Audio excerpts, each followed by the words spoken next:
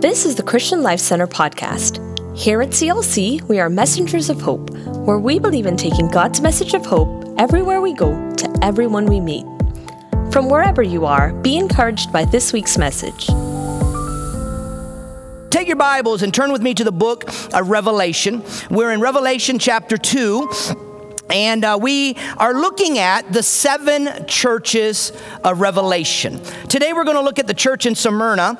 I've titled this message today, The Suffering Church. The church in Smyrna. If I had to put it with the Dear Church, which is our sermon series, it's Dear Church, I see your pain. Dear church, I know what you're going through. And it's a powerful, powerful word when you think about what the church in Smyrna was facing and what God says to them. And so in Revelation chapter 2 is where we're going to begin. Now let me give you a little background. Smyrna is about 25 to 40 miles north of Ephesus. In fact, Smyrna today is Izmir, Turkey. In fact, I have a map. I want to show it to you. Helps you to see where the 7 churches are. So if you will see here, we started in Ephesus and we're heading up the coast to Smyrna. Smyrna is also a coastal city. In fact, it had a safer port than Ephesus did, so it had a lot more trade that would come into it than even the city of Ephesus. It was a phenomenal city. It was called the Port of Asia.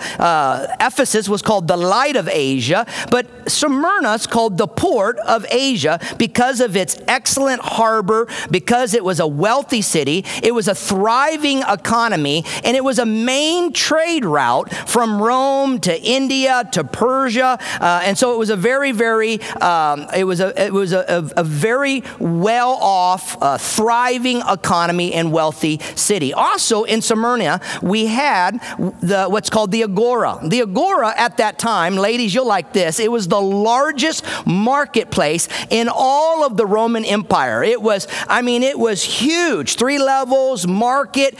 It was a major trading area, especially as the ships would come into the port and they would begin to move their product. There was that Agora, and that was a major place. So the economy is a very strong economy. And it brings us then to this passage of scripture that we're going to unpack and look at today. Now, I want to let you know, I'm going to dive into the scripture a little bit deeper on the front side of the message, because you've got to understand what the Lord is saying to the church in Smyrna for us to pull application out of it. We're going to have some application at the end, and there's going to be a few things that I want to pray over you at the end of this message, but you've got to dive into this scripture with me. So open your Bibles, turn in your devices. Let's look at Revelation chapter 2. We're going to start in verse 8.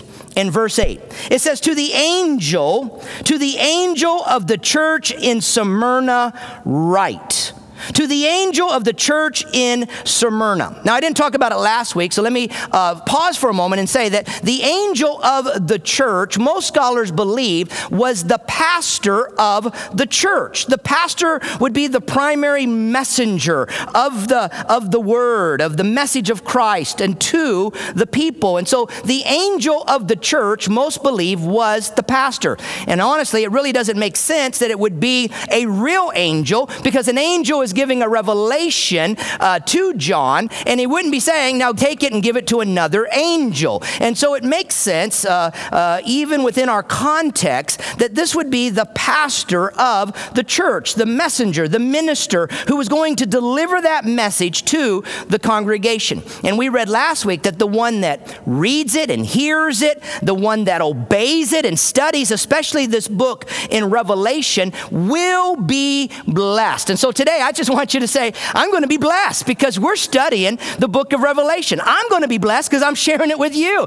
And so if anything, I'm going to walk away blessed today because we're looking into this word and we're looking at what God says to us. And so the angel of the church of Smyrna write this. These are the words of him who is the first and the last. The first and the last refers to the eternal nature of who God is. It's a title that was associated with other titles that we read in Scripture, the Alpha and the Omega, the beginning and the end, the first and the last. The first, that because all things were made by him, he was before all things with God. John 1 and 1 through 3 tells us that he was the first. But also in the end, in the last, the first and the last, he will be the one that judges all things. All things will be under his judgment. And therefore, it's showing us that God himself, first and last, Christ, the beginning, the end, the Alpha and the Omega. It's talking of his eternal nature. Now, that's important as we dive deeper into the Scripture today, because we've got to hold on to the fact that our God is an eternal God. He was the first and the last in creation. For him and through him and in him are all things. Say it with me. Created. He was first in creation. He's first and last in the providence of taking care of his people. He is the first and the last in redemption. You and I find salvation and a walk with God and forgiveness of sin because of what Jesus Christ has done for us. And so, these are the words of him who is the first and the last, who died and came to life again. You see, everything in our faith as followers of Christ followers. I don't even like to use the word Christian anymore because everybody says they're a Christian. It's one thing to say I'm a Christian. It's another thing to be a Christ follower. It's another thing that your life is being molded into the image of Christ, that you're a miniature representative or replica of Christ, a miniature Christ-like. We'll never be God, but we're to imitate the nature, grow into the nature of God himself. And therefore, we can see that in this right here, in the eternal nature of who God is, he says the first and the last, who died and came to life again. Thank the Lord today that he, the Lord Jesus Christ, he came to this earth. He left the deity of the heavens. He came out of the heavens, the unity with God the Father and the Spirit. And he came down and took on the form of a man so that he could take your sins and my sins, that he could carry the weight of the world, the sins of the world on himself. He was crucified on a cross so that we could break the power of sin and we could be forgiven of sin. Can someone just say amen for a moment? He died on a cross so that you and I could be made right in the eyes of God, standing in a right place. You see, before Christ died on the cross, we had no way to get to God the Father unless we went through another.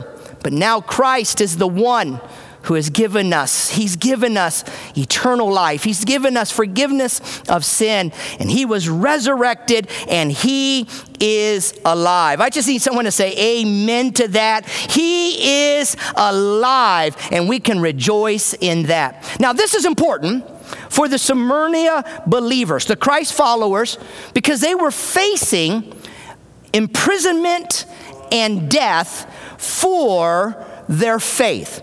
In fact, it's something that's going to remind them that no matter what they walk through, Christ himself has walked through it, and Christ walked through that and became victorious on the other end. And so John is pointing out, he's pointing out to the church of Smyrna that death is not the end.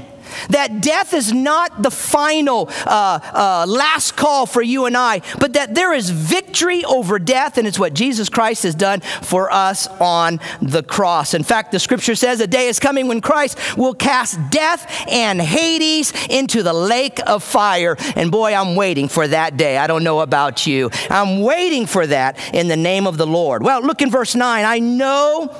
I know your afflictions and your poverty, yet you are rich. I know it. I know your afflictions. I know your poverty, and yet you are rich. I know the slander of those who say they are Jews and are not, but are of the synagogue of Satan. Here he unpacks this. I know your afflictions. I know your poverty. You see, many believers at this time was financially ruined, and they were being martyred for their faith. There's a couple things that are happening here that I think helps us to understand why the church in Smyrna was suffering so greatly and the message that is coming to them. First of all, what was happening in Smyrna at this time was that there was what was called 10%ers. 10%ers were people that would turn in believers to the Roman Empire and to the Roman government, would turn them in, and when they turned them in, because see, there was a hatred towards believers and followers of Christ because many were coming to Christ out of Judaism. And of course, Rome didn't want any uprising, didn't want anybody to overtake them. And so Rome was constantly trying to squash the move of God and believers. And because people were coming to Christ, there was this persecution that was on believers. And so these 10%ers would be Jews that would turn in the Jesus followers, right? They would turn them in, and they would get 10% of all of their possessions. And so when he refers to the poverty, I know your affliction and your poverty. This poverty is because they've lost everything because of the cause of Christ. Because they're followers of Christ, everything has been stripped away, and now they're scrounging and trying to make a living and make a way. And that leads to the second thing that's happening. So there was these 10%ers, but at this time in Smyrna, what was called trade guides. Now, trade guides, the best way to describe it to you today would be like a labor union. The only way that you could work is if you had membership in one of the trade guides. And every different trade had a different, if it would be union, had a different membership that was there. So if you wanted to have a job, you had to have membership into one of these trade guides, these work unions, these labor unions. If you didn't, it was virtually impossible to find employment. Now, this is what's happening. I want you to see the sacrifice of these believers. In fact, I wonder if we've lost this kind of sacrifice today. It's coming again. I believe that we're going to have to make it. But man, when you think about what the believers in Smyrna was going through. So think about this. The tour guides, or the trade guides, I should say, practice deep pagan worship. And so they would participate in these rituals and orgies and drunken parties, and they were full of idolatry. In fact, if you ever go with us, in fact, next summer, God willing, we've got a planned trip to go here, and we're going to visit a lot of these places that I'm talking to you about right now throughout Turkey and Greece, and looking at these places, and you'll see there's many, many different temples, and these temples were to different gods, and these trade guides would worship these gods. They would have idol prostitution going on. I mean, there was so much that was taking place. Well, Christ followers had been delivered from this. Christ followers had been set free. They were walking a holy and a righteous life. They were going where God wanted them to be. Christ had called them to be holy, and they had left that behind. And so when they would refuse to participate in these pagan practices, what would happen is their membership to a trade guide, to a labor union, would be canceled, and it would give them an inability, it would cause an inability for them to have secure work. And so when we look at this, we see that they were in extreme poverty. They lost their possessions. Why? Because of their faith in Christ, because they were standing for Christ. They couldn't find employment. Why? Because they were Christ followers. Now, I want to just remind you, this is in the book of Revelation. And I'm telling you, it tells us that during the tribulation, these times are coming again.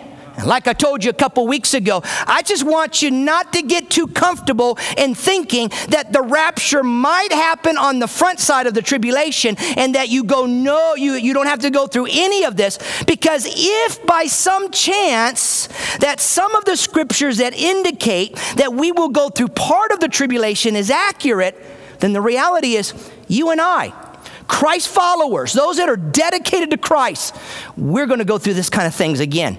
Our possessions, our ability to work, our ability to trade. What are we going to do? Well, we're going to find a way. We're not going to rely on the government. We're not going to take the mark. We're not going to worship the Antichrist. We're going to keep our hearts true on the Lord Jesus Christ. But tough days are coming, and this church shows us how they can endure and how we can endure through this.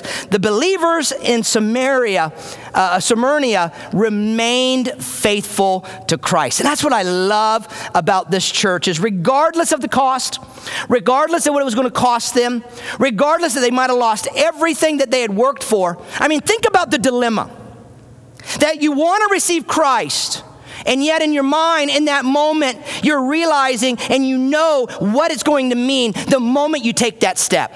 I mean, today we have people that just pray a prayer of salvation flippantly off of their lips. Sometimes they don't even really mean it. It doesn't really change. There's not a true repentance. It's just a God, I give my life to you. And then they go on living the way they've always lived. I'm telling you, the church in Smyrna, there was a choice that had to be made when they were going to become a Christ follower, and there was a price that was going to have to be paid, and yet they stood faithful.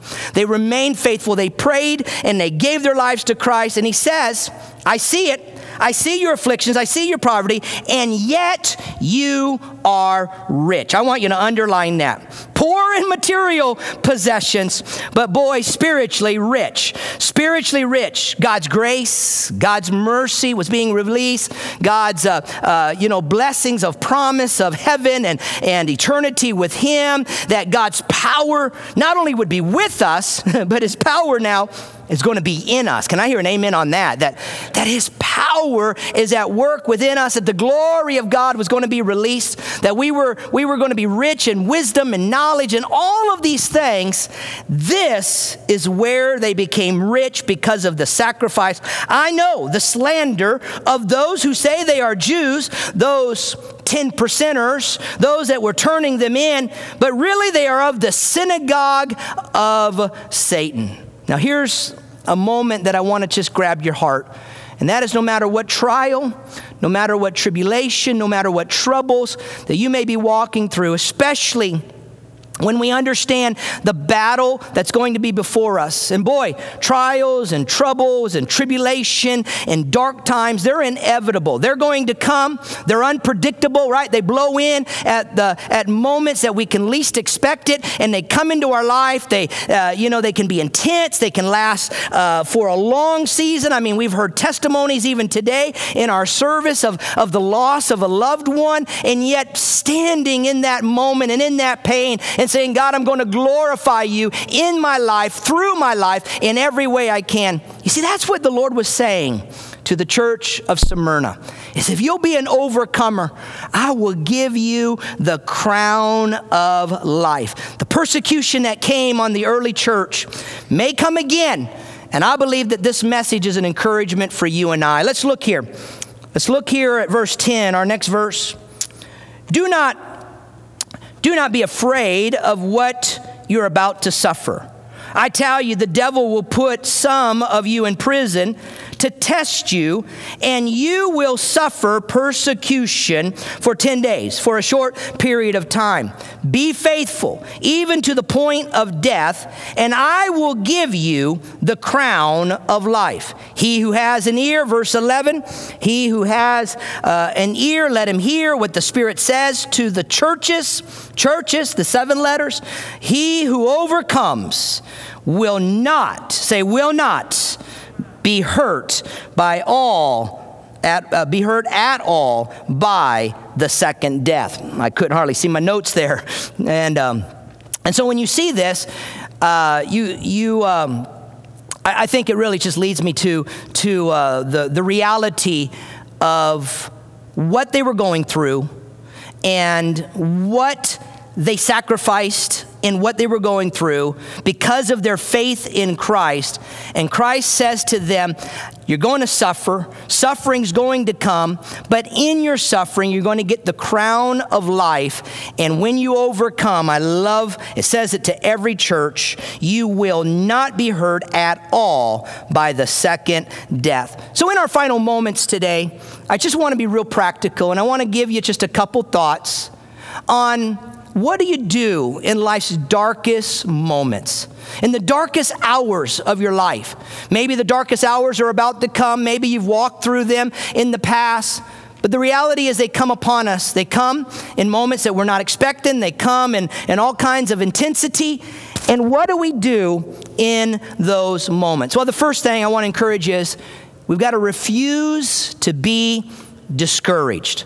Write that down. In fact, type it in your notes right now. I've got to refuse to be discouraged. Let's look back at our scripture here for a moment. It says in verse 10, do not be afraid of what you are about to suffer. Don't be afraid. You will suffer persecution for a short while, for 10 days, but be faithful even to the point of death. I mean, think about it. If this is being said to you and I, be faithful even to the point of death, and I will give you the crown of life. You see, what he's doing is he's encouraging them to refuse to be discouraged. Now, this is why. Let me be practical for a moment. The reason is because what you and I see in the natural, the perception of what we see, God is saying it's not reality. What you're going through is not the reality of all that I'm doing and everything that I'm about to do. I want to remind you today that our human perception is not God's reality. What God sees is something totally different. We see a little part of the overall portrait. If you look at a portrait that's been painted, you will see that there's dark colors and there's bright colors, and all the colors come together to make a beautiful portrait. Well, this moment, the darkness in our lives, the dark seasons are those dark moments, but God's got a bigger portrait that he's trying to show you and I. You might be fighting cancer right now. You might be without a job. You might be struggling to pay your bills. You might be walking through something that's very painful. Maybe there's been a relational conflict or breakup in your life. You may feel like, man, the devil is winning this moment right now. Hell is celebrating, and hell is winning the victory. You may feel like you're never going to get out. I just want to remind you, perception is not reality. Come on, I just need somebody to agree with me in the spirit. I want you to, in fact, say it with me. Perception is not reality. No matter what it looks like, no matter what you're going, it's not the complete picture. When you hear this message, God is saying to you and I, we've got to be an overcomer. We've got to remain faithful in our suffering. Why? Well, we got an eternal God. He's the first and the last. He's in control. He will sustain us. Even in death, we're going to be victorious. That's the God that says, I am with you. I'm going to take that defeat and I'm going to turn it into a victory. I'm going to take that trial and I'm going to turn it into a testimony. That's what God wants to do. I want to show you a scripture. Look with me here. I think I've got it on the screen. You can see it here and read it with me if you will. 1 Peter, in fact, read it aloud. 1 Peter chapter 5. 1 Peter chapter 5 and verse 10. I'm going to read from the Message Bible, but it says the suffering that you're going through won't last forever.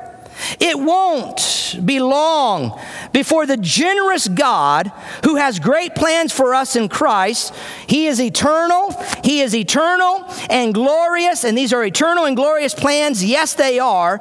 He will have you put back together and on your feet again. He gets the last word. Yes, he does. Someone say that. Type it actually. Yes, he does. God gets the last word. I love it because it's saying, you see, no matter what we're going through, it's not going to last forever. This that we see is not what God sees. Perception is not reality for God. And God will strengthen. One translation says here, he'll put you back together again in the Message.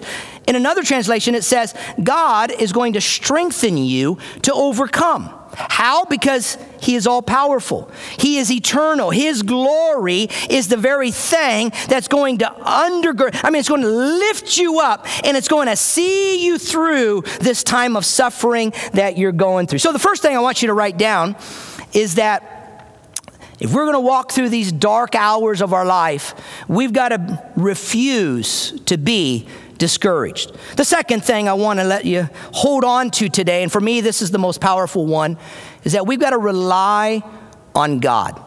See, the scripture says, don't be afraid of what you're about to suffer. I tell you, I'm telling you, when God speaks it, we can hold on to it. He says, don't be afraid of what you're about to suffer, because I'm telling you, I will give you the crown of life and you will not be hurt. You see, when we begin to think about relying on God, God is making promises to you and I, and these promises are promises that we can hold on to. Now I can hear you now saying, Pastor, how do I really rely on God? Well, a few weeks ago, we said to you that one way that you rely on God is you rely on his word. The word of God becomes the guidebook to our life. His word is his promises to you. In his word, he will guide and lead and enable you to know how to walk in truth and in righteousness. In fact, a few weeks ago, we really talked about anchoring into the word. Now, I want to encourage you, because I just really believe that we're in a time, we're in a moment that we've got to be anchored into the Word of God.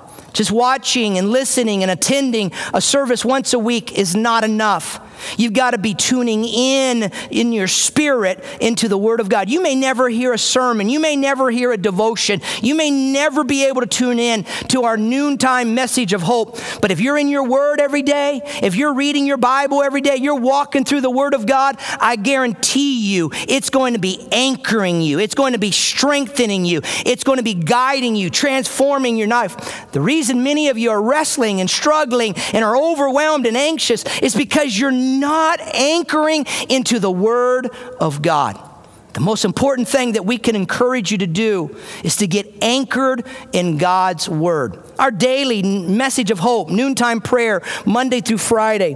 One of the reasons that we're doing that is just as a way to encourage you in your spiritual life, to help you, learn more about the nature of God, to learn how to grow your faith and get the roots of your faith deeper and deeper, where you're drawing nutrients from the depth of the essence of who God is through his Word, and it'll strengthen you and it'll empower you. So you rely on God, first of all, through the Word. I'm telling you, man, every week. Now, part of it's because I'm spending hours and hours and hours in preparation for different things that I'm doing. But I'm telling you, when I'm not in the Word, when I'm not reading the Word like I'm used to, I feel it. I feel weak. I feel spiritually weak. I begin to feel my attitude having a little bit of attitude adjustment needed to it. I find that if I'm not in the Word, that I'm beginning to look at things from a human perspective. I'm beginning to see things that are going on, and then you start hearing the news, and you begin to watch social media, and you begin to get caught up in all of the things that are happening, and it's so easy to be overwhelmed, anxious, begin to worry, begin to doubt, what is God doing, and why is this happening? And then the enemy gets right there, doesn't he? And man, he just starts whispering in your ear, and he starts discouraging you, and before you know it, man, all these arguments, the Bible says, against God, the nature of God, the knowledge of God begins to bombard our minds. So you rely on God. Primarily, I'm taking time here because I'm going to just keep hammering this because we need it in our life. We've got to rely on God's Word. I said a few weeks ago, you got to be anchored into God's word. So how do I rely? I rely on God, first of all, through his word. But secondly, I rely on God when I get into his presence, and I just learn to be in the presence of God. Man, I'm telling you, I love to worship the Lord. I love to come into a place of worship. If it's at my house and I'm watching a service like this, or if it's in the auditorium, because what happens is as I begin to worship the Lord, as I begin to sing songs like we've sang today, all of a sudden God's presence begins to bring a peace into my life. Man, where I'm overwhelmed. In fact, he says he brings a peace that passes all understanding. When I begin to worship and get into the presence of God, a peace begins to come on me, and all of a sudden confidence begins to rise up, and that which I was maybe worried or anxious about, or my attitude or things in my life needed some adjustment, man, the more I worship, the more I begin to see that taking place. I want to encourage you, when you're getting into God's presence, man, you got to pray in faith. Man, spend some time deep in prayer. Greater is he that is in you than he that is in the world. And so the more that you are praying in faith, that you're praying in the Spirit, man, if you've been filled with the Holy Spirit, exercise that gift.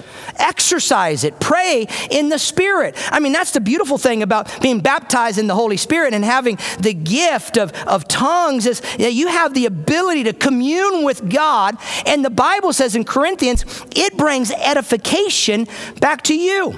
Now, you may say, Pastor, I don't know much about this tongues thing, and I don't understand it. I don't even know if I really agree.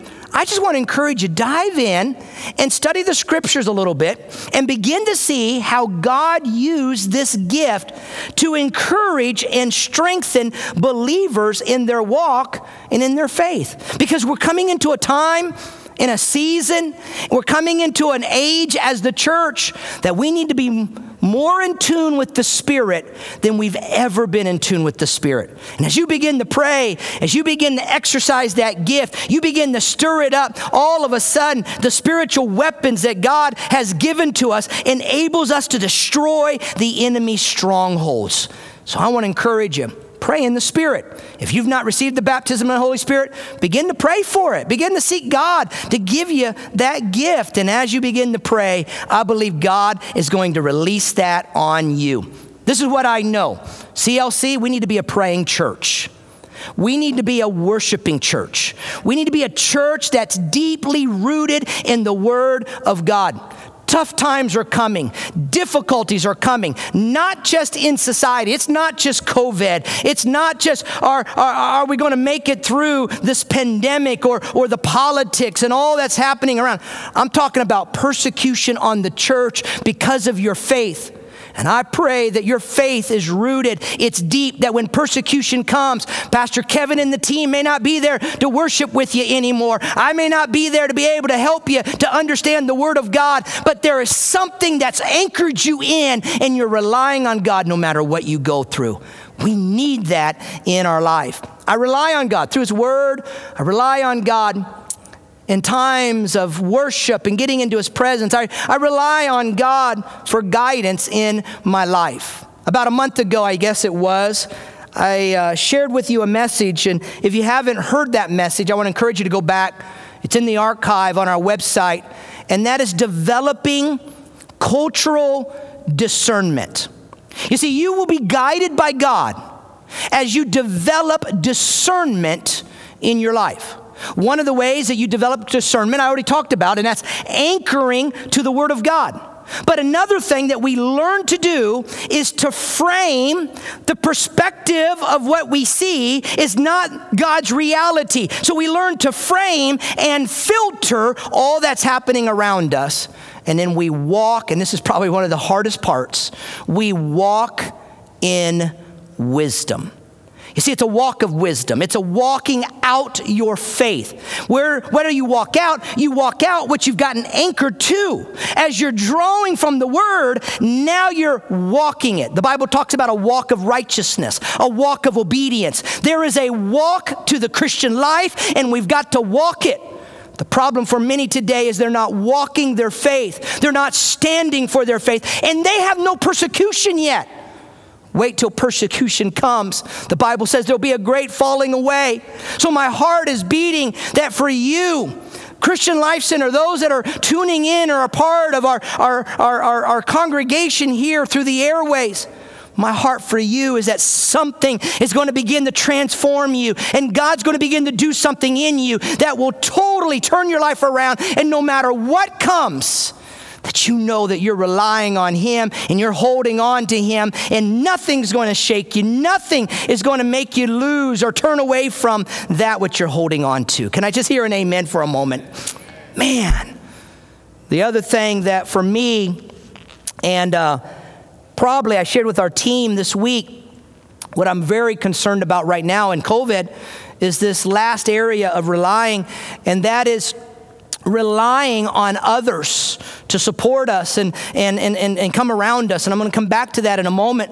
But see, I can rely on knowing that God's protection and God's power is with me, that He is undergirding me and holding me up. So I want you to say this with me. I just want you to say with me, we have to rely on God.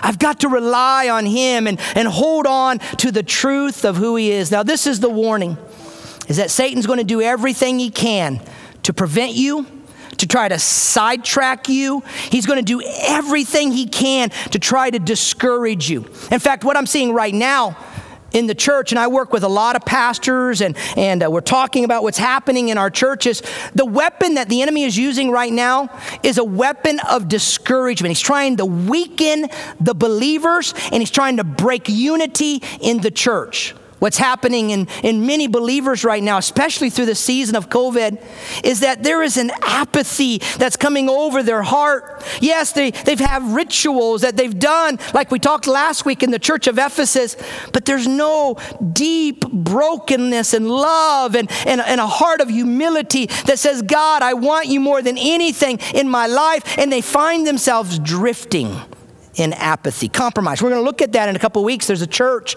here in our 7 churches that he talks about that. Another thing that I see happening right now, where the enemy is trying to do everything he can to weaken you and to distract you and detour you, is he's sending temptations to you. See, you're isolated right now, and because you're isolated, you're weaker. The Bible says a cord of 3 is not easily broken.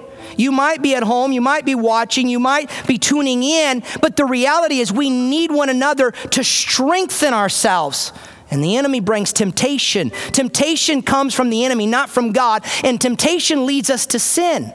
Trials and troubles may come, and God allows those to come to grow us and to test us and to strengthen us. But temptation always comes from the enemy to try to get you to feel guilt, shame, condemnation, to begin to feel like, God, I can't do this, and to give it up. And I got my towel, I've been wiping all day. To throw in the towel, that old saying, to say, I give up, and to walk away.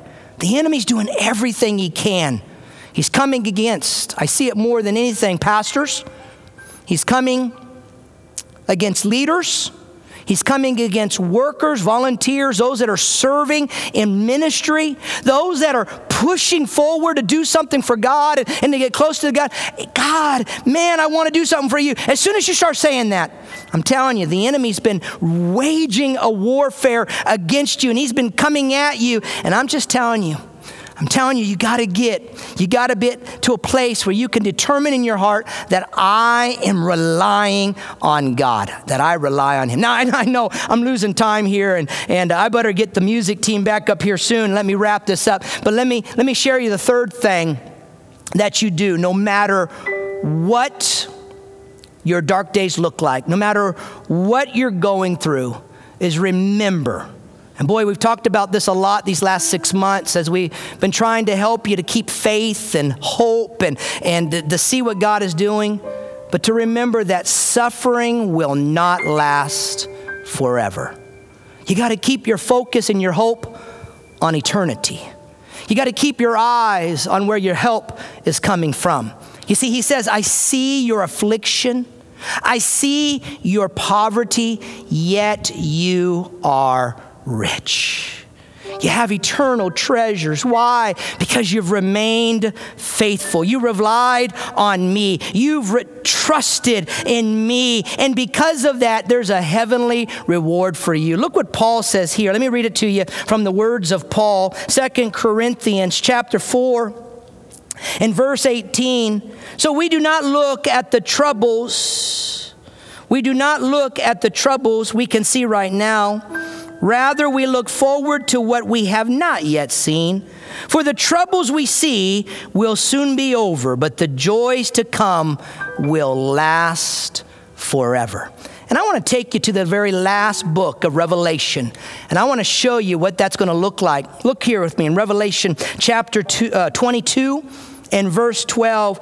It says, "Behold, I come soon." I'm coming quickly. Sorry, my King James started coming out. Behold, I'm coming soon. The question I have is, do you really believe that? Do you really believe that he's coming soon? He says, behold. That means awaken, be ready. Look, I come quickly. I'm coming soon, and my reward is with me, and I will give to everyone according to what he has done. I am the Alpha and Omega, the first and the last, the beginning and the end.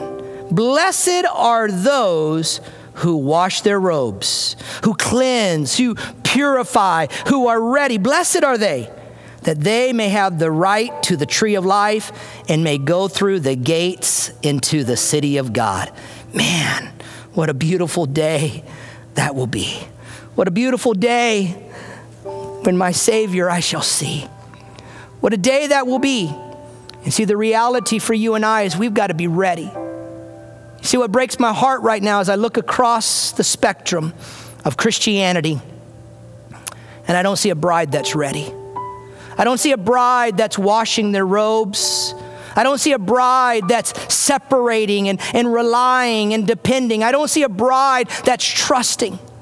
And Jesus says, I'm coming soon. And I think it's closer than we've ever been before. I grew up in church.